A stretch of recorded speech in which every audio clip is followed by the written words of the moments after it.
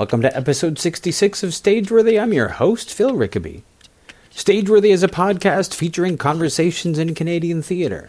On Stageworthy, I sit down with actors, directors, playwrights, and more and talk to them about their life in the theatre. If you like what you hear, I hope you'll subscribe to the podcast on iTunes or Google Music or whatever podcast app you use, and consider leaving a comment or rating. Those really help spread the word about the podcast. If you want to drop me a line, you can find Stageworthy on Facebook and Twitter at StageworthyPod, and you can find the website at stageworthypodcast.com. My guest is actor, playwright, and director Rosemary Doyle. Rosemary is also the owner, operator, and artistic director of Toronto's Red Sandcastle Theatre.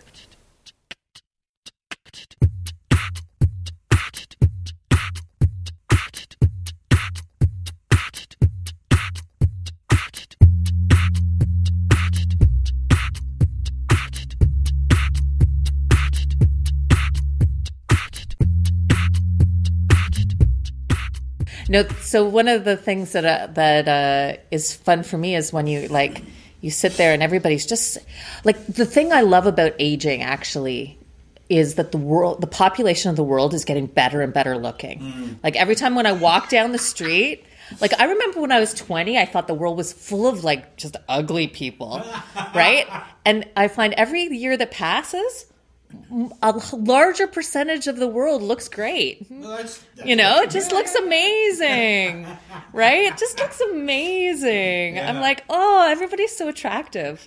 Yeah, it's quite funny. It seems like directly in disproportion, or the opposite proportion to what I think about architecture. You know, like when I was young, I used to look at all these beautiful buildings, and now I'm like, every building looks like it's made with Lego blocks. Yes. Bad Lego blocks, like Darth Vader Lego blocks, and I hate it all. But people, I think, are getting gorgeous, and I think that's just maybe my eyes are going. Maybe I don't know, but also just I think youth in general is gorgeous, and I think what I believe, because I believe I am young. What I think is youthful now goes up to about 75. Well, there you go. There's a certain blinder that the youth that when you're younger that you have, where you only think like, only my age and younger can be beautiful. Yeah. And then as you get older, those blinders sort of, my age and younger is. Yeah. There's a lot more of that. And there's a lot more of that, and you exactly, yeah. Right. Yeah. Like for me, I think I've always thought that people about 30 years older than me have always been very interesting and attractive. Mm-hmm. Right? Like when I was 10, I thought people who were like 40 were amazing. And now I think people who are like 80 are amazing. Right? Yeah. I don't know. There's always like, when I was a kid looking at people who were older, there was always that, you must know so much. Yeah. And now that I'm one of those people, I'm like, when do I get to know all that stuff? Well, you do, actually, though, because every day you learn something. So it's not because they're smart. No. It's just that every day you learn something. I know. Like my son today, I have a 19-year-old, and my son today, he turned to me in conversation. We were talking about eye color, because I have an unusual eye color. But my two sons both have my eye color. So they don't think there's anything unusual about this kind of orange eye that we possess. And he's like, oh, that's why that girl was staring at me. That's what he said. I'm like, yes, that is why, because you look like a freak. Anyway, but I was telling him this, and then we were talking about more unusual eye colors, and I was saying, well, there's this thing called lavender, purple eyes, which Elizabeth Taylor was supposed to have had. And I'm like, and that's a very small percentage of the population. And he goes, really? And he goes, who's Elizabeth Taylor? Yes. Yep.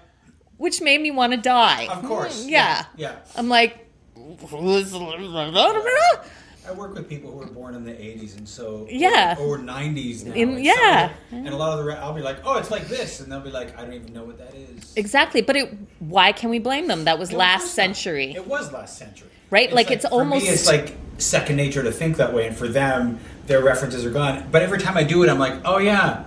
I'm the old guy. Right. How'd that happen? And this is the other thing that I find funny is that, when I was a youth and my whole life, I've been obsessed with the 20s, like 1920s Paris particularly, like all those writers, all those life stories.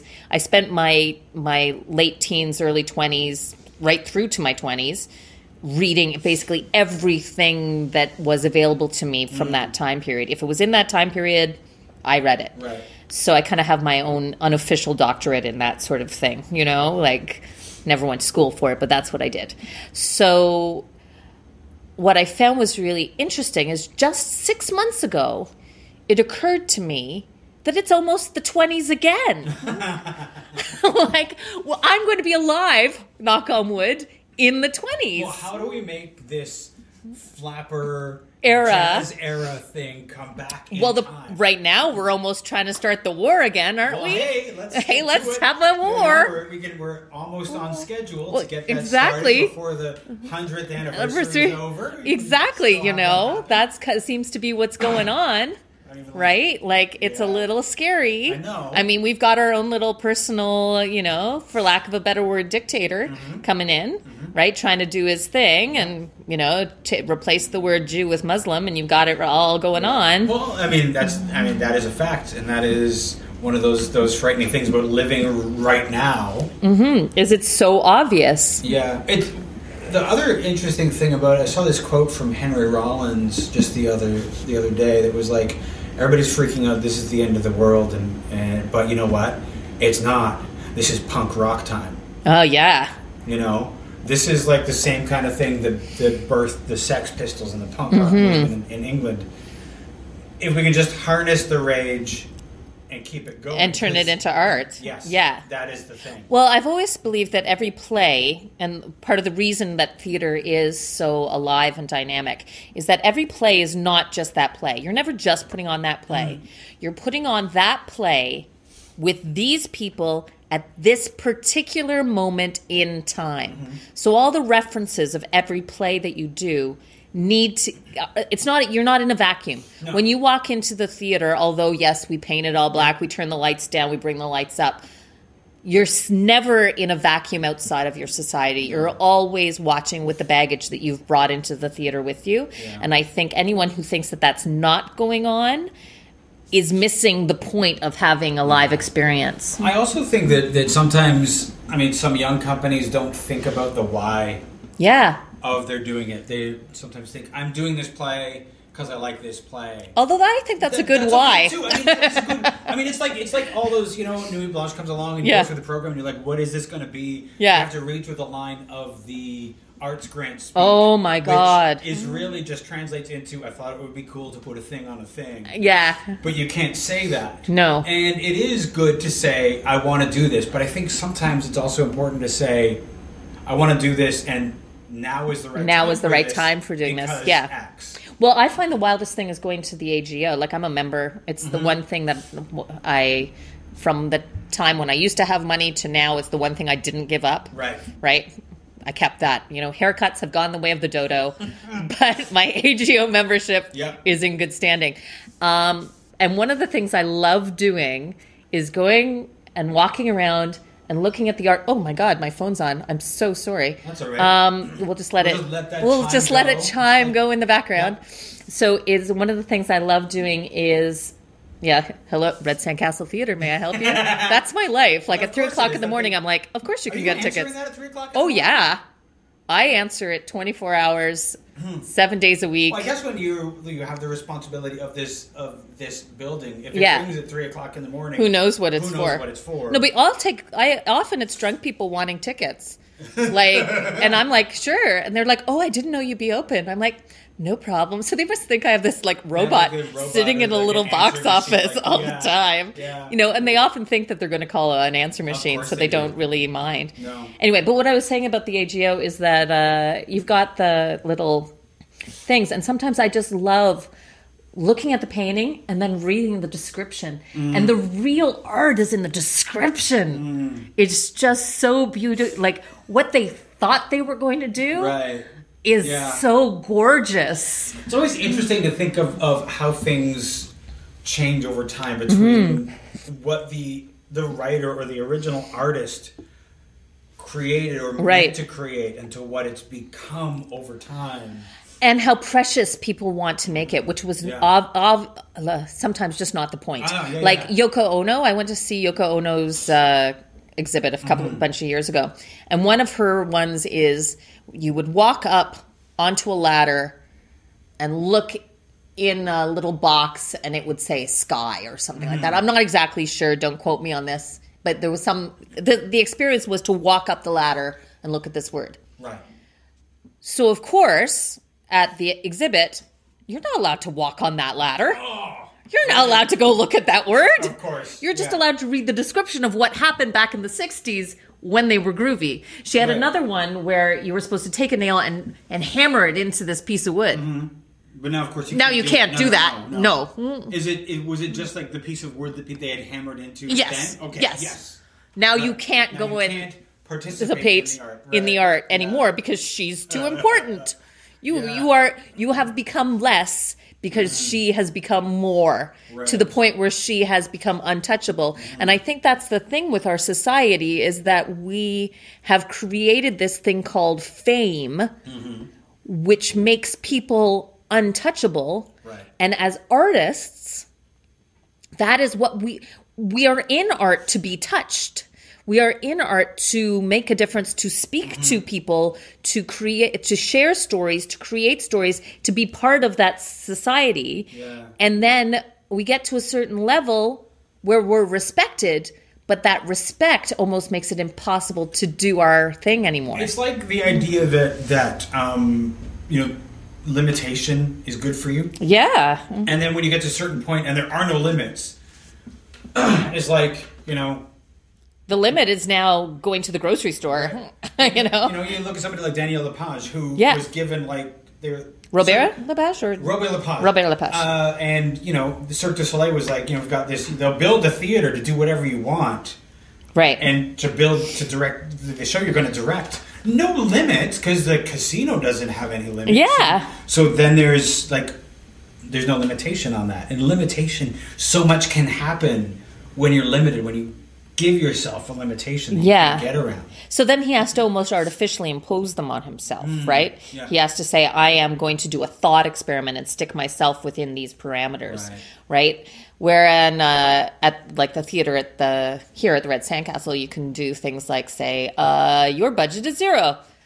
See where you go from there. Well, I'm expecting you to go over budget, but let's see what you can do, right? We're sitting in a room right now where they have made, this is a whole kitchen. They've utilized some of the stuff that's here to build a whole kitchen, bedroom, living room, dining room. This is a home. They even have a piano with a foyer. They do. Yes, they do. Yeah. Which is pretty amazing. Yeah. And this light goes on and off. The dining room chandelier goes on and off. It dims. It does the whole thing. Dang. Mm-hmm. Now, it's a great show, by the way. Rabbit Hole. It's amazing. Rabbit Hole? Yeah. Well, it's going till the 11th. I was looking at the cast, and it's a great cast. Oh, they're amazing. Yeah. Really beautiful. Yeah. We've been sort of rambling for a bit, and I haven't had a chance to ask you some of the things that I really want to get to. It's good. I love rambling. I love rambling. So it's great. But I actually wanted to ask you to start with, before we start talking about the Red Sandcastle. Okay. About when you first started wanting to be involved in theater. Oh, interesting. 8. I've been actually before that because I've been doing it since I was 8. Mm-hmm. So before that, I used to take ballet lessons, and I did little school plays and stuff. But I used to do these ballet lessons, and there was a really thin coffee table. Probably every house had it. The fake teak coffee table, which was about a foot off. It had the 2 little fake drawer handles on this edge of it, and it was big and long, about maybe 1.5 feet wide and about 5 feet long. Mm-hmm.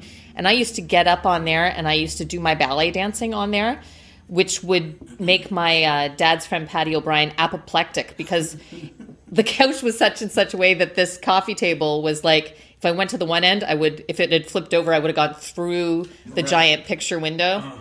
But I guess I never killed myself.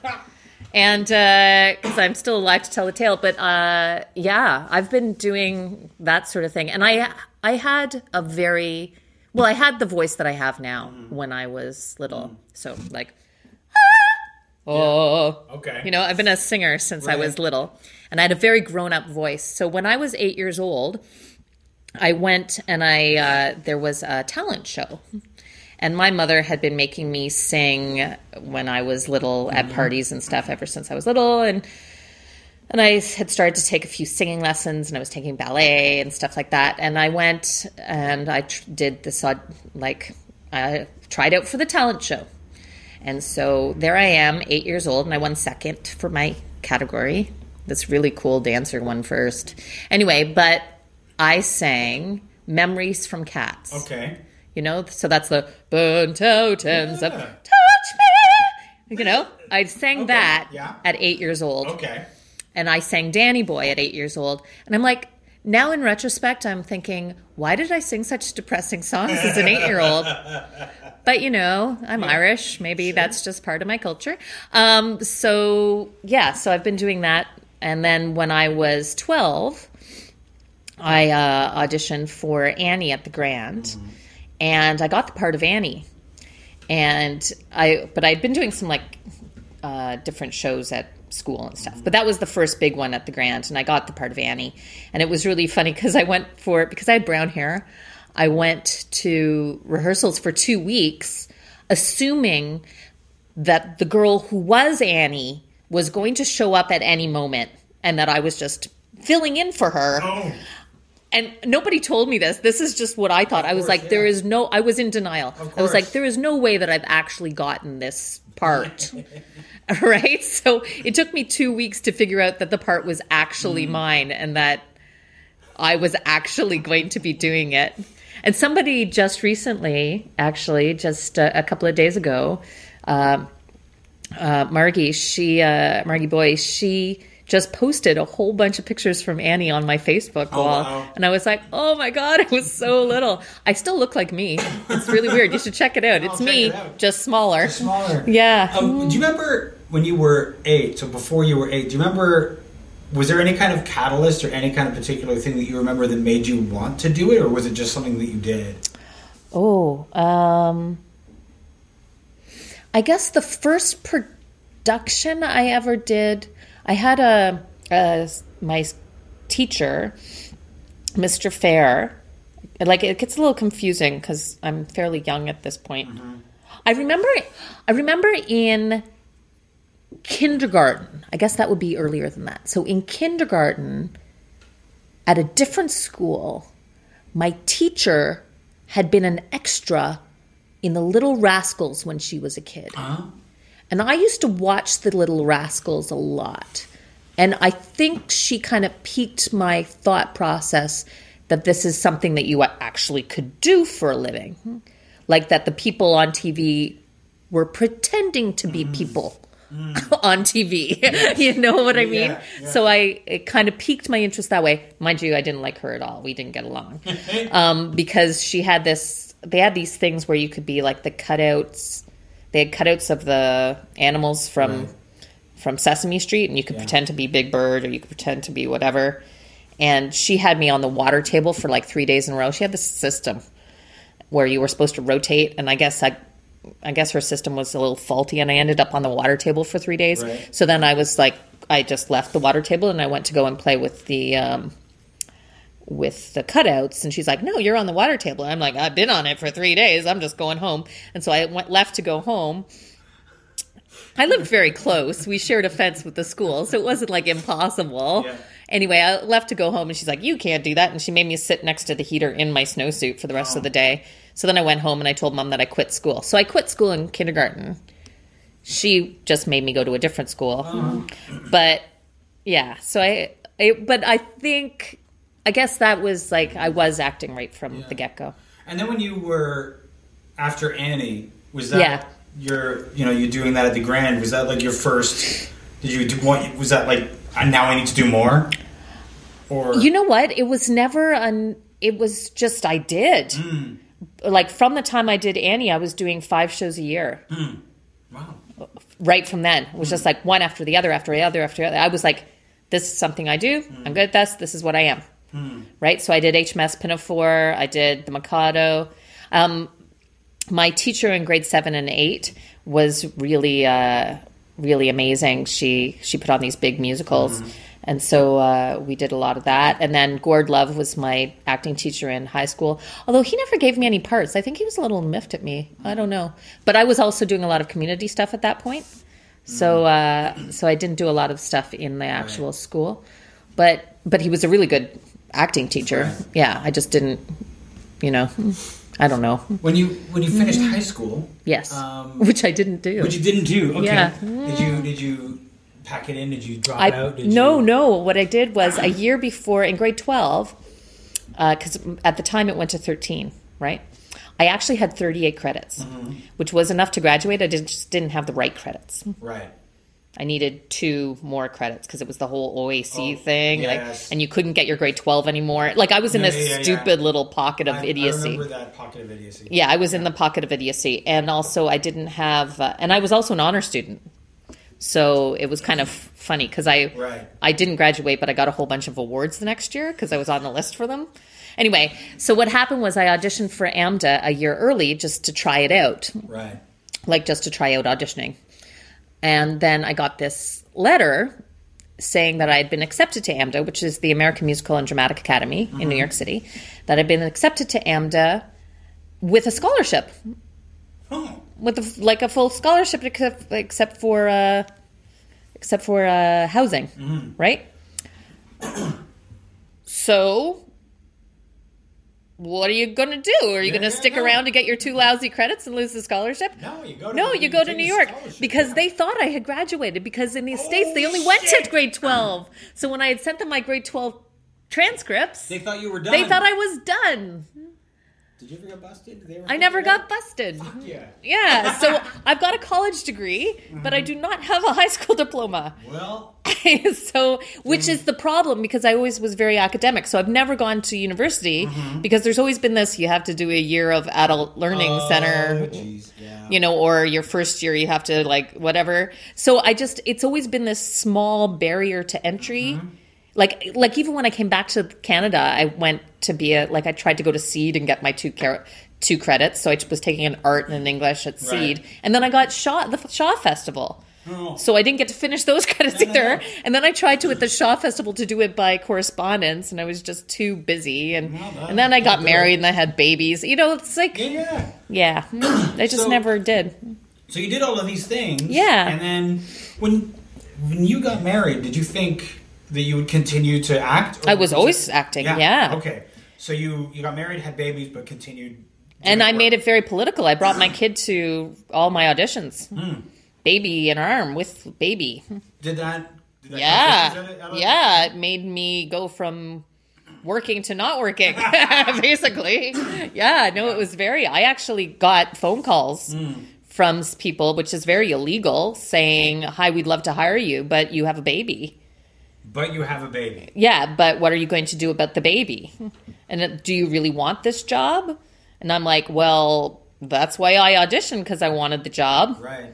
And, there are things called nannies and babysitters. Yeah. Right? So, yeah, no, it was very, I'm wearing the pussy hat that Lynn Griffith gave me 2 days ago. Yep. I wear it with my ears tucked in because I didn't actually go to the protest, so I feel ashamed. These are my ashamed ears.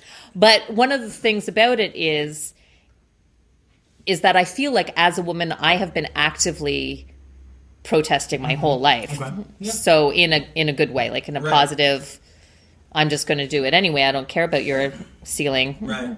Yeah. Interesting that you would get these calls that they're not allowed to make, but they made them anyway. Yeah. Do you feel like that was something that happened to other people as well? To other women? Other women? Other women hide their babies. So they don't want the people that they're auditioning for to know that they have babies because they think that they're not going to get hired because of the baby? Yep. Is this primarily theater? I think it's all performing arts. Lots of people hide the fact that they have children, or they'll talk about their children, but it's like this thing. They never actually see the children. Yeah, or you'll you never talk about your children in an audition. Right. Like all actresses are supposed to be barren or something. But if a man talks about his children, he's more likely to get a job. Of course. Yeah. It's really funny. That is if all the actors I know that are men Once they've had children, they get more jobs because people are like, oh, we should give him a job. He has a family to support. And it's like, oh, we shouldn't give her a job. She's busy with a family. Yeah. Right? It's this really weird thing. I don't know if it's as prevalent now as it was when I was, like, with me, I was having my babies in the 90s. Right? So, I don't know, the late 90s, early 2000s. So I think a lot of things may have switched a bit. But I was very in your face with I'm a mom. Well, somebody has to be. Yeah. Right? I mean, if people are hiding the fact that they have children so they get the work, somebody's got to be the one to bring them in to sort of say it's not right. We have babies. Yeah, well, what I think is so wild is I'd be at these auditions with my baby and they'd think that was scandalous, but the guy would be sitting there at the audition with his dog. Right. You know, like, oh, you're allowed to bring your lab. You can bring your dog in, but you can't bring your baby. Yeah, it was a little interesting. But, so it's whatever. I'm sure it didn't do my career any favors, but then again, I think it did my life a lot of favors in that I at least... When I was working with people who I was simpatico thought-wise with, right? So I feel like in this world, we're always balancing that. Like, sure, you can be ambitious, you can get that dream job, but if it's a dream job with a bunch of people you hate, then it's not a dream job, right? No, the people you work with have a huge impact on everything about your job. Yeah, absolutely. I mean, it's very, very important, and you want... Like, what I discovered with opening this place, this is, like, great. I've been wanting... Well, it was interesting, talking about Gord Love, my theater teacher. I'd opened this place for a while, and I get this message from him on Facebook saying, congratulations, Rosemary, on getting your theater. Because I had wanted to have a theater since I was in, like... I've been talking about it since grade 9. Like, heck, I've been talking about it since I started theater. Right. The thing that I really loved... was the actual building and like just the place, you know, it's the canvas of the performing arts. And one of my favorite people in the world, well, two of my favorite people in the world are Nancy Helwig and Jim Gerard. And they're really been mentors to me my whole life. And Nancy Helwig knew me from when I was 8 years old. She often says she saw me thing. And I kind of grew up at the Grand Theater. Like I've done 33 shows at the Grand Theater in Kingston. Right. And she knew me from I was little, and I've always been just as fascinated with her. Like, I'd come by, and she'd be, like, scrubbing the bathroom, and I'd be, like, in there, you know, thinking, and all of that stuff, the making sure that the seats are all set, that all the lights are set, that the box office is doing its thing. Like, my first job, actually, paying job, was when I was 15 years old. Nancy Helwig gave me a job stuffing envelopes for the Grand Theater. And I believe that doing that is part of theater. It's just so amazing. Like right now I'm doing the accounting for my friend Jackie English. She's making a movie, and I'm doing her, like I'm her bookkeeper, right? Not an accountant, but her bookkeeper. And so I'm sitting there on my bed, because that's kind of where I work. Turns out, feng shui-wise, it's in the career section of my house. Oh. Always wondered why I liked working there. Anyway, but... Sorry, I just found that out today. I thought, interesting. Awesome. Anyway, so I'm sitting there on my bed with all the... covered with receipts and, like, the book and the stapler and my little Excel spreadsheet, and I'm filling around, and Adam Bonney's sitting at the end of the bed just kind of reading a book, and I turn to him and I go, isn't making movies glamorous? Right? Like there I am looking, putting in the little addition, making sure all the cells add up right. It's like, it's so glamorous making I'm making movies right now. Right? Well, I mean, one of the things that there is a glamour to all the aspects. But here we are, we're in your theater, the Red Sandcastle. And you were saying you've always wanted to have a theater. Always. So what was the catalyst for this? For this, the Red Sandcastle. Well, I've always wanted one. This theater had many opportunities to exist far earlier than it did. Okay. But I was married at the time, and I had a husband who said no all the time. I'd be like, how about this little place? Like, so just in this neighborhood alone, I'll tell you the buildings, which I almost got. Okay. Where, you know, Here and Now, the clothing store? Yeah. That was a place I wanted to turn into a theater. That was back in 1996. Okay. The 3 buildings, there are now 3 buildings. There used to be one. It used to be called 700 Queen Street East. It's right next to Jilly's. Yep. That was a building I wanted to turn into a theater back in 1995. Okay. And I could have bought that whole building for $150,000. Huh. A steal. Said no. It even had 3 pool tables, and at the time, after hours clubs or speakeasies or whatever they were called were really in vogue, and I could have run an illegal, but not that I would have. No, of course. Nothing illegal ever happens. No. But I could have done that, but I didn't. And I was younger then. It would have been hilarious. It even had 3 pool tables. I could have paid that place off in a year. Anyway, so that I was going to. There was a place on Degrassi, which has now been knocked down, and it was an old metallurgy shop, but it had parking, and it was it's now been knocked down and turned into townhouses. So there's a building on there I wanted. So I even looked at the place where the place that is now Center of Gravity. Right. The place that is Center of Gravity, I looked at that when it was up for sale years ago. Okay, yeah. And it was, the reason I didn't go for that, A, is because Michael said no, but B, because it was just so bloody large, and I was thinking that's more. The theater was too. The whole building. The building's massive. The building's massive, but I almost had Michael convinced that we could move upstairs and, the whole bit. But he was very very risk averse, right? And also always he didn't have a lot of faith in me as a human. But that things like that are the reasons that we're not together anymore. Right. And then what happened was he and I finally split after 10 years of not good. We finally split in February of 2011. And then this place came up for rent in April of 2011. And I got this place because nobody could say no to me. Yeah. Nice. And what was so you moved into this? Is it a storefront theater? This was a pottery studio. A pottery studio. Which I had to renovate into a storefront theater with the thanks of many, many, many, many friends who came and lended their support and their just sweat equity. So it went from, I guess at one point it must have been a store.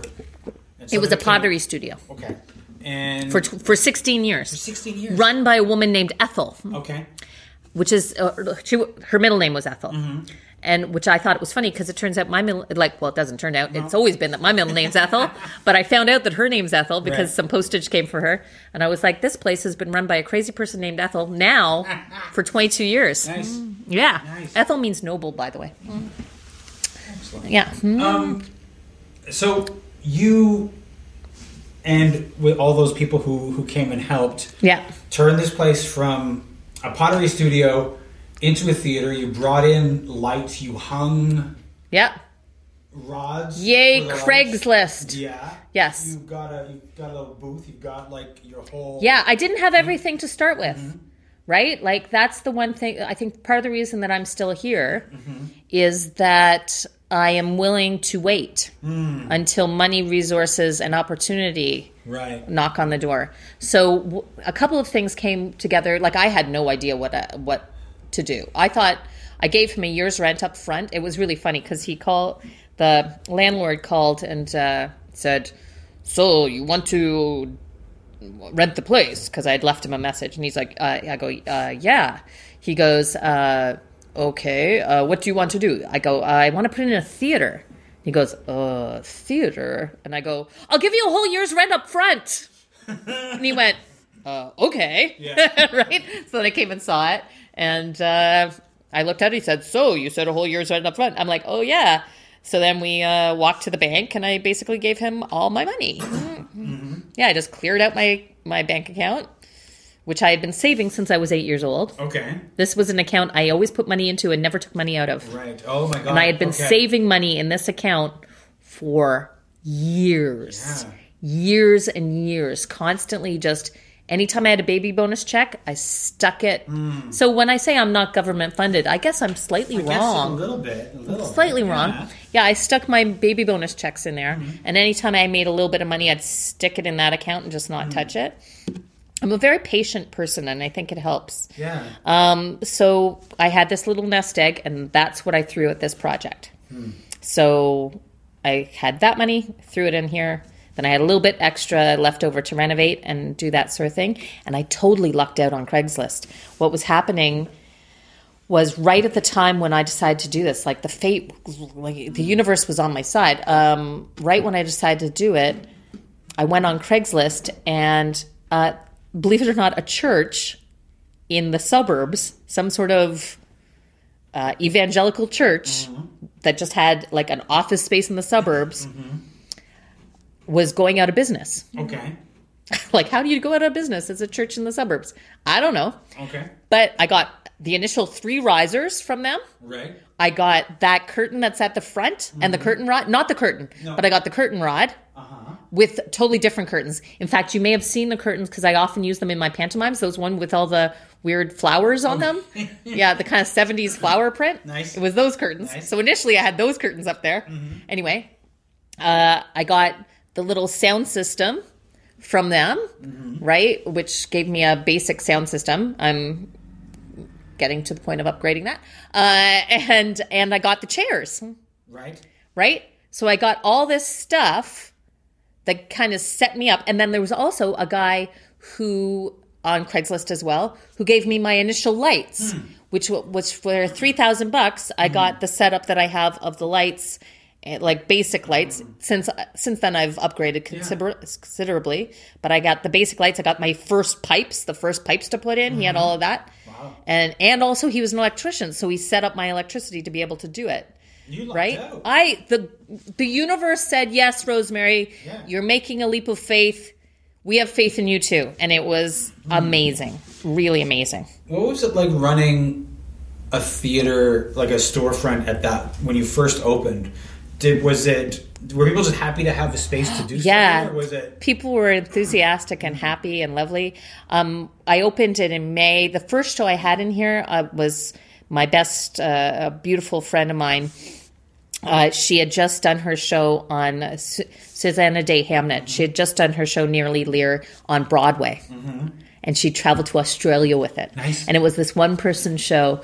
And I was like, Susanna, you have to open my theater. I've opened this theater. And actually, she and her husband were here, like, taking down stuff, bringing down walls. He's a cabinetry maker. He like helped me out. He was like one of my angels. Nice. Steve Simeon, one of my angels. This guy George Hewitt, who has beautiful artist, one of my angels. Like lots of these people came and helped, and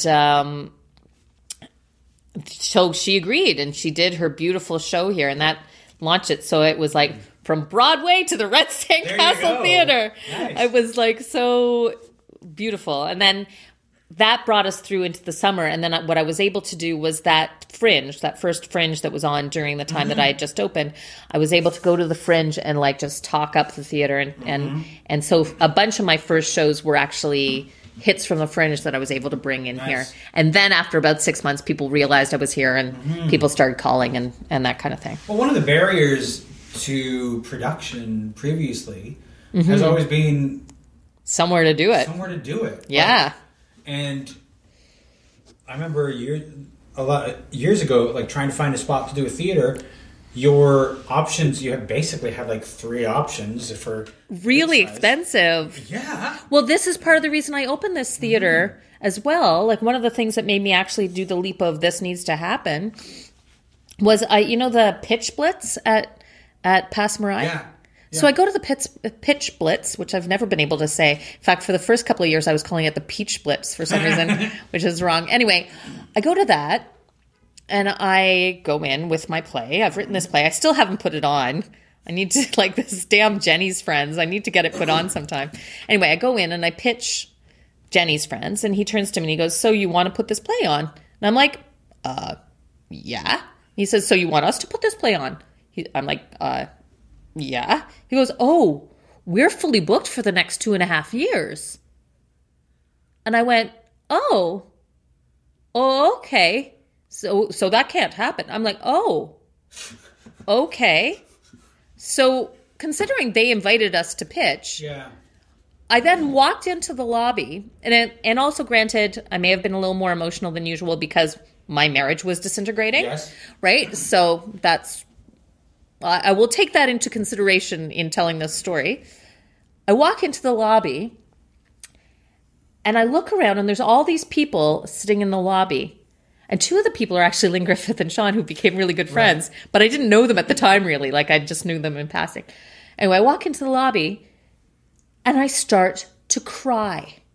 Just bawling my eyes out. And part of the reason I started to cry was not just for the disappointment of me, but the fact that everybody in this lobby was waiting for opportunity. And there was no opportunity. There was no real opportunity. Yeah. So here we are wanting to do our art with nowhere to do it. Yeah. That won't financially cripple us. And the number of people that would come up to me, artists that I loved, like, and say they just did a show and they were like, it was a really great success. We only lost $6,000. Yeah. And I would be like, what? Yeah. What? No. It struck me as so incredibly wrong. Mm-hmm. And so I opened this place because I needed to stop that, or at least, the whole idea of be the change you want to see in the world. I had to be the change I wanted to see in the world. Yeah. And I wanted there to be a canvas for us as artists to be able to put on our thing. I mean, like I often say, sure, as a painter, I can take my rubber boot. I can paint my rubber boot. Yeah. Yeah, fine. I can make that be art. I can paint a stick that I find. I can paint it. But it's so much easier with a canvas.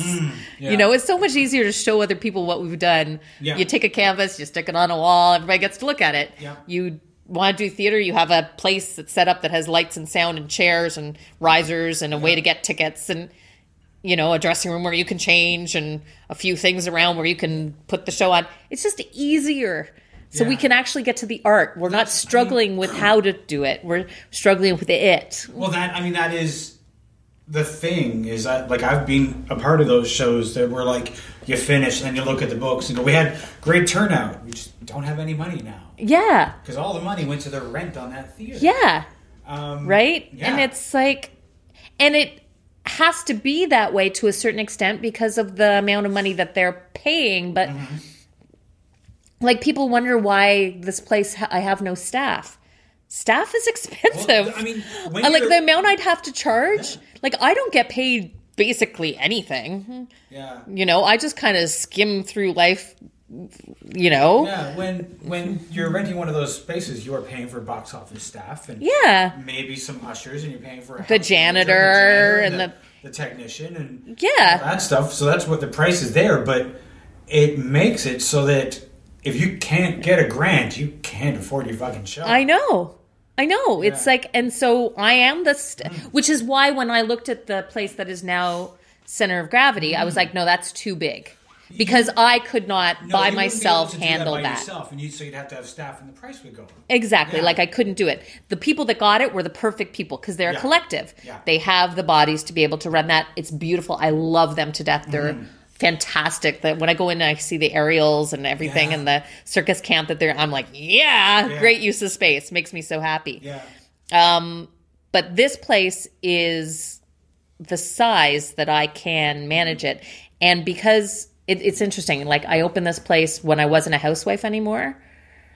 And I kind of feel like all those skills that I had as a housewife translated very easily to being a theater owner because I was used to working my ass off and making no money. I'm used to that. Yeah. I'm not used to the trappings of, like, I don't sit there at the end of the week and go, oh, I didn't get a paycheck for this. I feel so useless. No, I had 18 years of I never got a paycheck for anything. So my self-esteem had to come from somewhere else, And it's true. My self-esteem comes from the feeling that I'm doing something worthwhile. Yeah. And raising a family is worthwhile, and supporting a theater community is worthwhile. Like this is, if I could make some money, that'd be great too. Yeah. But one of the other things that you've done is, I look at your schedule and I noticed that, in the summer you have your day camps at the moment. Yeah, I love that. You have your day camps. You've really sort of integrated with the community so that people come to you for these sorts of things. Yeah. Is that something you fell into, or did you plan for that at some point? That, Jen and Dave, who live around the corner, when I was walking here the first month, I'm like walking here to go do it. They're like, how's that theater coming along? I go, great. They go, you should have a kids camp because I've got 5 kids. I'd put them in it. And I was like, okay. Yeah. And that's how that started. Well. Yeah, and it worked out really well. And I love doing my kids camp because, well, you know me, that's how we know each other from playwriting, is that this writing really fast thing is something I do well and I really enjoy. And so, I got into playwriting because I did a 24-hour playwriting contest, and I kept doing them, and I won 7 of them. I won the first one I ever did, and I kept winning them, and that's just kind of, it just turned out to be that's some hidden talent that I didn't know I had, right? So I've translated that to help me do this camp. Yeah. Because what I do is the kids come on the first day. I teach them about theater history in the morning in this kind of very hands-on way. Mostly I'm spying on the children. Mm-hmm. Mostly I'm figuring out who they are. Yep. And what type of their energy is and what type of people they are, right? And what skills they've already come to the table with and what things we're going to work on and that kind of thing. And then in the afternoon we decide, kind of because they know a bit about theater now, what type of play they want to put on, what type of characters they want to be.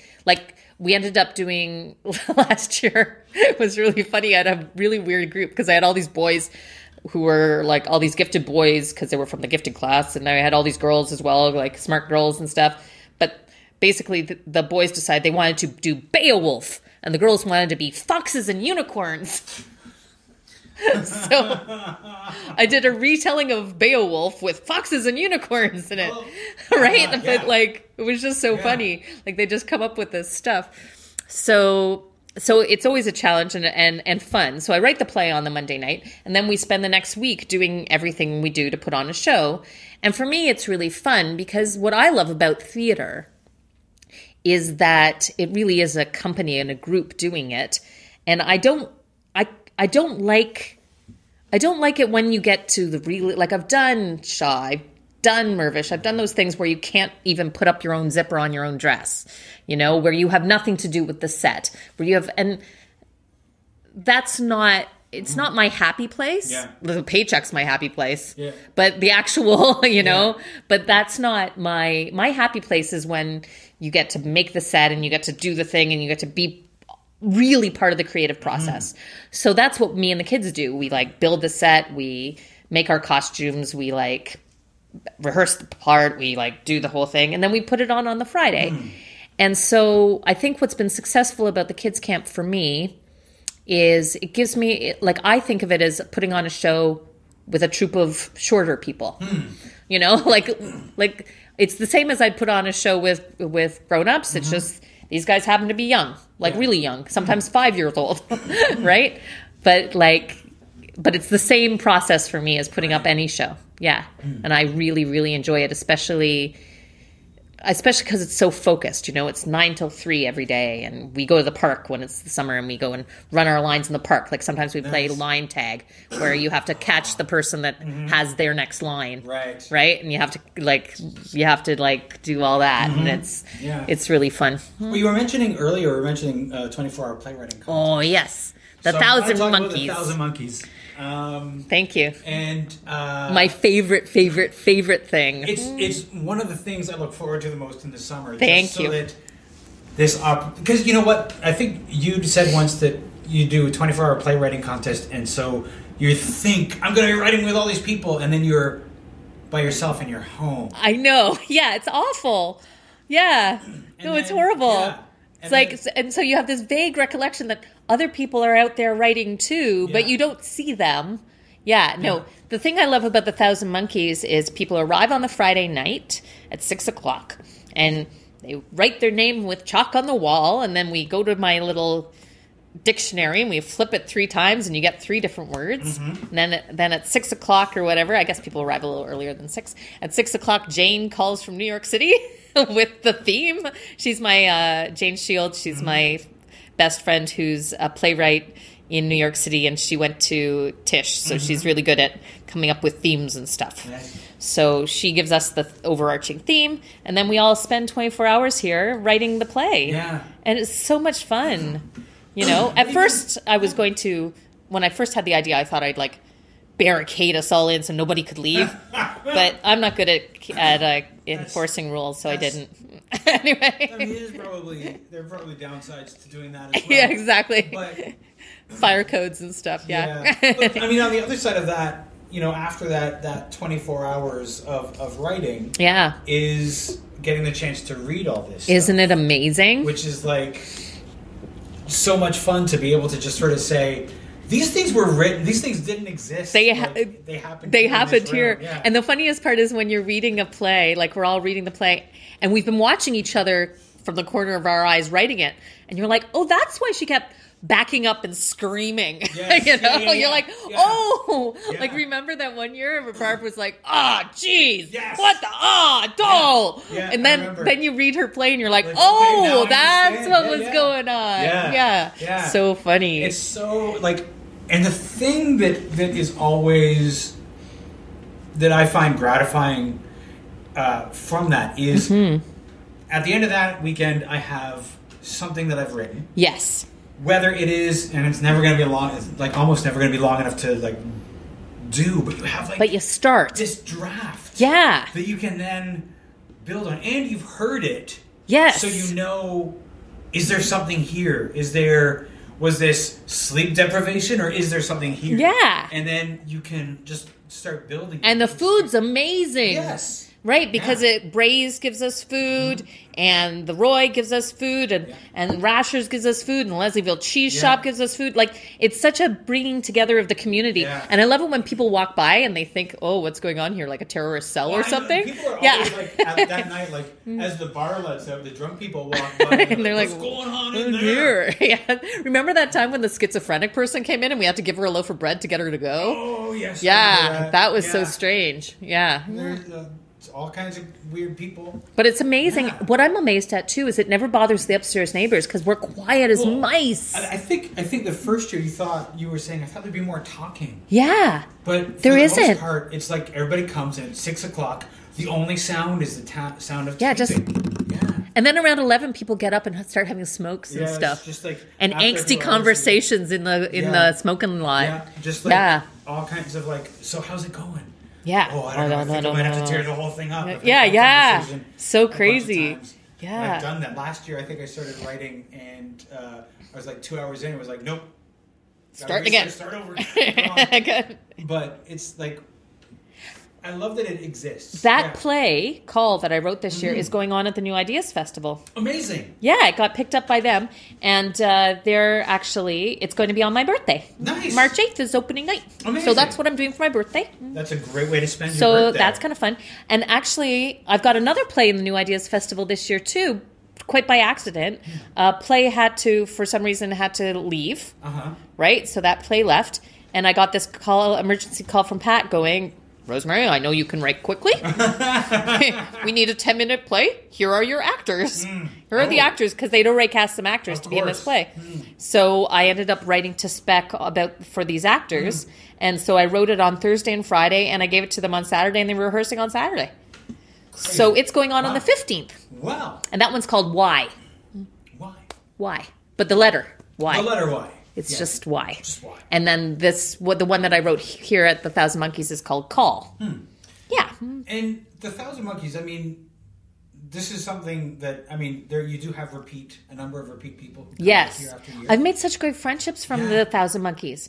Like these people are so never seen before. And they become really close friends, and I think because we've all had this amazing shared experience. When you've looked at somebody across a table at 5 a.m. after writing for so long, there's a certain feeling of, you and I, we know this thing. Yeah, right? You know? Like it's like going to battle together. You're like comrades. And when you finish it, you're like, everybody's like together and exactly hear the thing, and it's a great thing. Yeah, and the number of cross-pollination like friendships that have grown out of the 1,000 Monkeys is really quite spectacular. I guess because it's a filter system to a certain extent. Like people who are willing to do the 1,000 Monkeys are a certain type of person. Yes. Right? Yeah. So I think it does bring you to simpatico. It certainly gives you the opportunity to throw yourself into a thing. Yes. Like if you're a person who normally is, like when you're writing, you're cautious and you take a long time to get started, you don't have that. So no.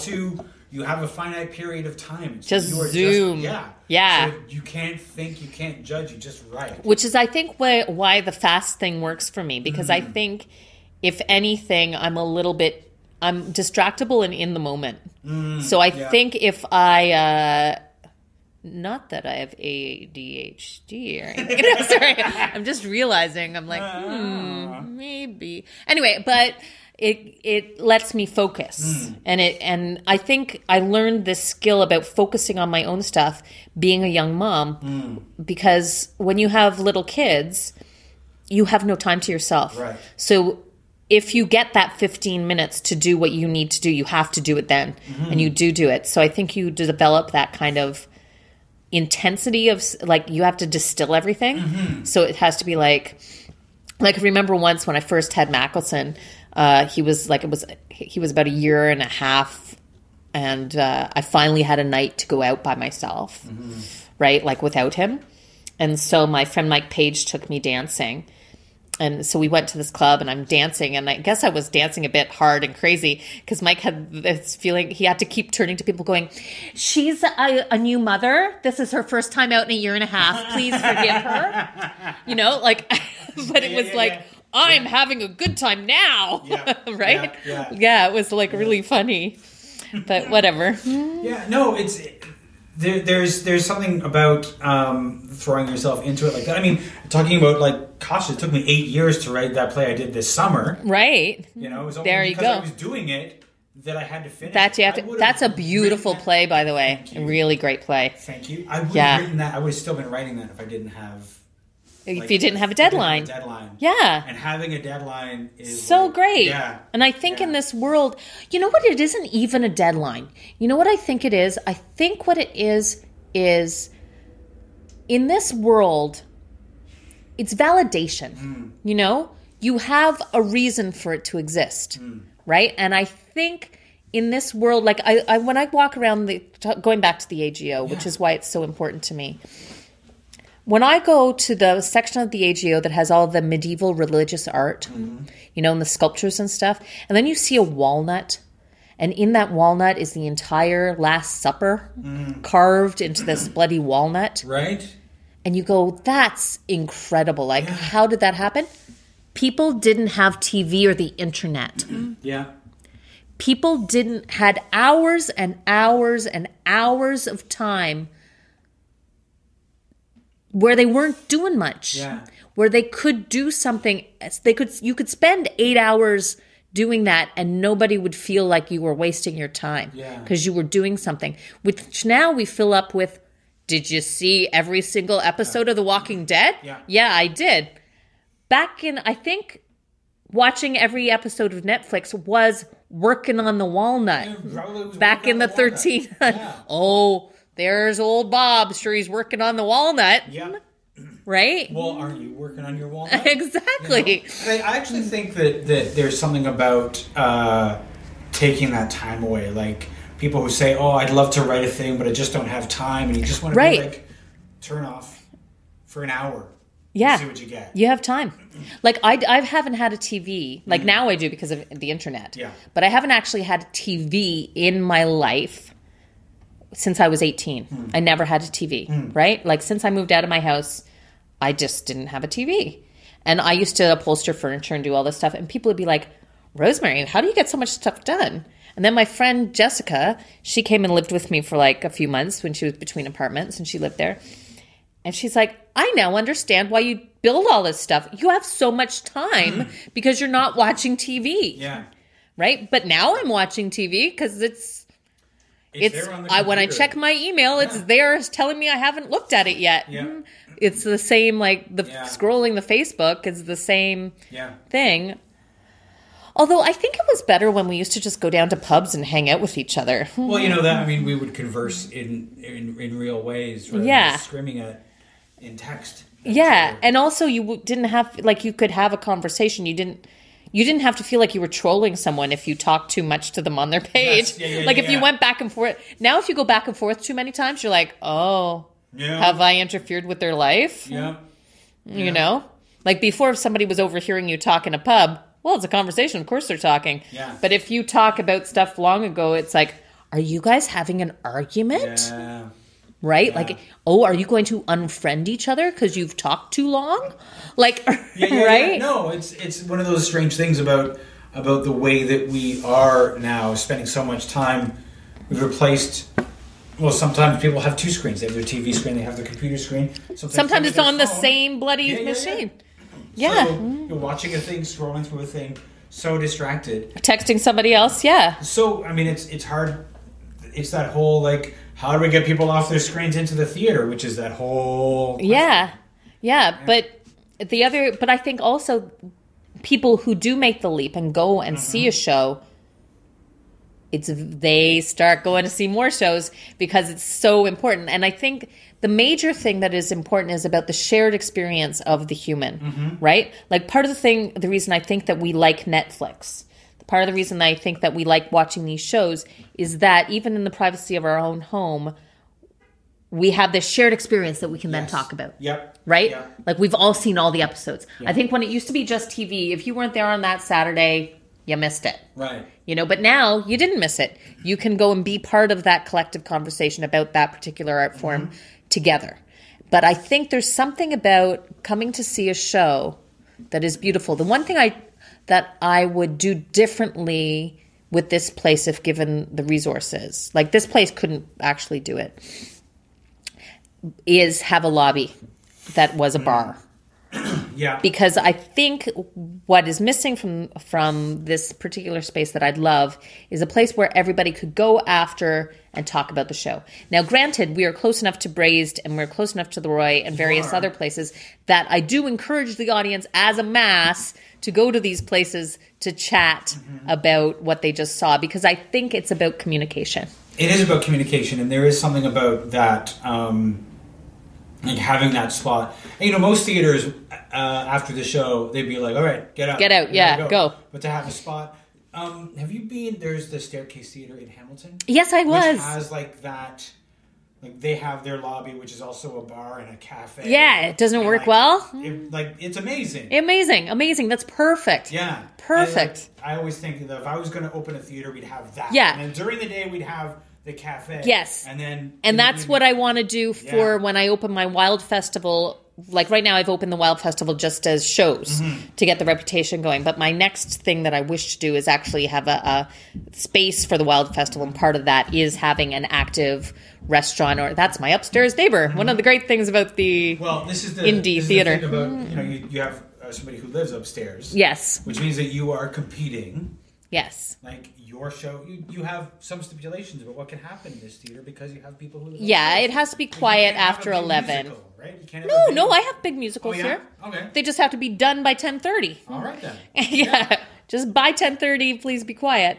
And they're like, we've had, I feel bad because I've stepped on their toes a number of times, but sometimes they've been practicing guitar and I've had to tell them, no, please don't do that. We try and be cognizant. Part of the issue is that a couple of years ago, the landlord redid the floor in the apartment and took out the insulation. That is a problem. So that wasn't a problem. It's not their fault. It's not their fault. They just did that. They just live there. But, so if I ever was to buy the building, I would correct things like that.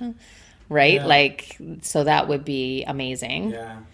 There's lots of things that in the future, given the money, I will do things to, I'm always improving. Of course. You should see what I've done to the dressing room. I haven't seen it since Eldritch Theater. Yeah, no. I've done this whole big reno downstairs. Nice. Yeah, it looks really nice. I did it because they filmed Jackie English's filmed downstairs, and they wanted to look a certain way. So I just was like, that was one of the renos I was thinking of doing anyway. So I just did it. Nice. Yeah. Nice. So, what is the Wild Festival? Can you talk about that? Oh yeah, the Wild Festival is a new thing that that I've started with Jen Watson and Dorian Hart, and what we're doing is it's a festival devoted to looking at the world through the lens of Oscar Wilde. So it's anything he's ever written or anything he would have liked, and also anything he thought was important. So therein we get to discuss things which are important to me, such as LGBTQ whatever rights, the penal system, beauty, wit, bilingualism, all of those things, because Oscar Wilde wrote in both languages. He all had things to do with the penal system, and of course the whole whole gay thing is very important. And I think that all those discussing those issues is a focal point for the Wild Festival. And also I wanted a place that kind of like the Shaw Festival, like the Stratford Festival, but more fun. So the Wild Festival. It's got a great name too. Wild, right? So I kind of want it to be like the Fire Island of theater festivals, right? Like just you go, you have a great time. And the space I really want the original space, like the head space, to have kind of a bar as attached to it, because I think what we need to do is do really great, beautiful, witty, amazing shows, and have a place for people to discuss after. Well, it's like the Fringe tent effect. Yeah, have a place. Yeah, after the show. I love the Fringe tent. Right? Where's it going to be now? Oh, what are they going to do? Scatting Court. Scatting Court. So Dundas, Bathurst. Oh, which. I don't know. I mean, we'll see how that works. Yeah, I'm sure it'll work. We're used to having it at Honest Ed's. Now, sadly, no longer with us. And, right by the subway and things like that. Yeah. I really loved it when it was at the Transact Club. Remember that? I do, but they outgrew the Transact. I guess so. Yeah. The Transact never really liked having them there. Oh. But it got too big. I guess so. But I loved that. That was so much fun. It was great. It was so great. And I loved it when they were like, everybody has to go inside. And you'd be like, okay, cool. Yeah. Party. It was so much fun. Yeah. Well, this is great. Thank you so much for talking with me. Oh, my pleasure. Thank you. My pleasure, Phil. Thank you.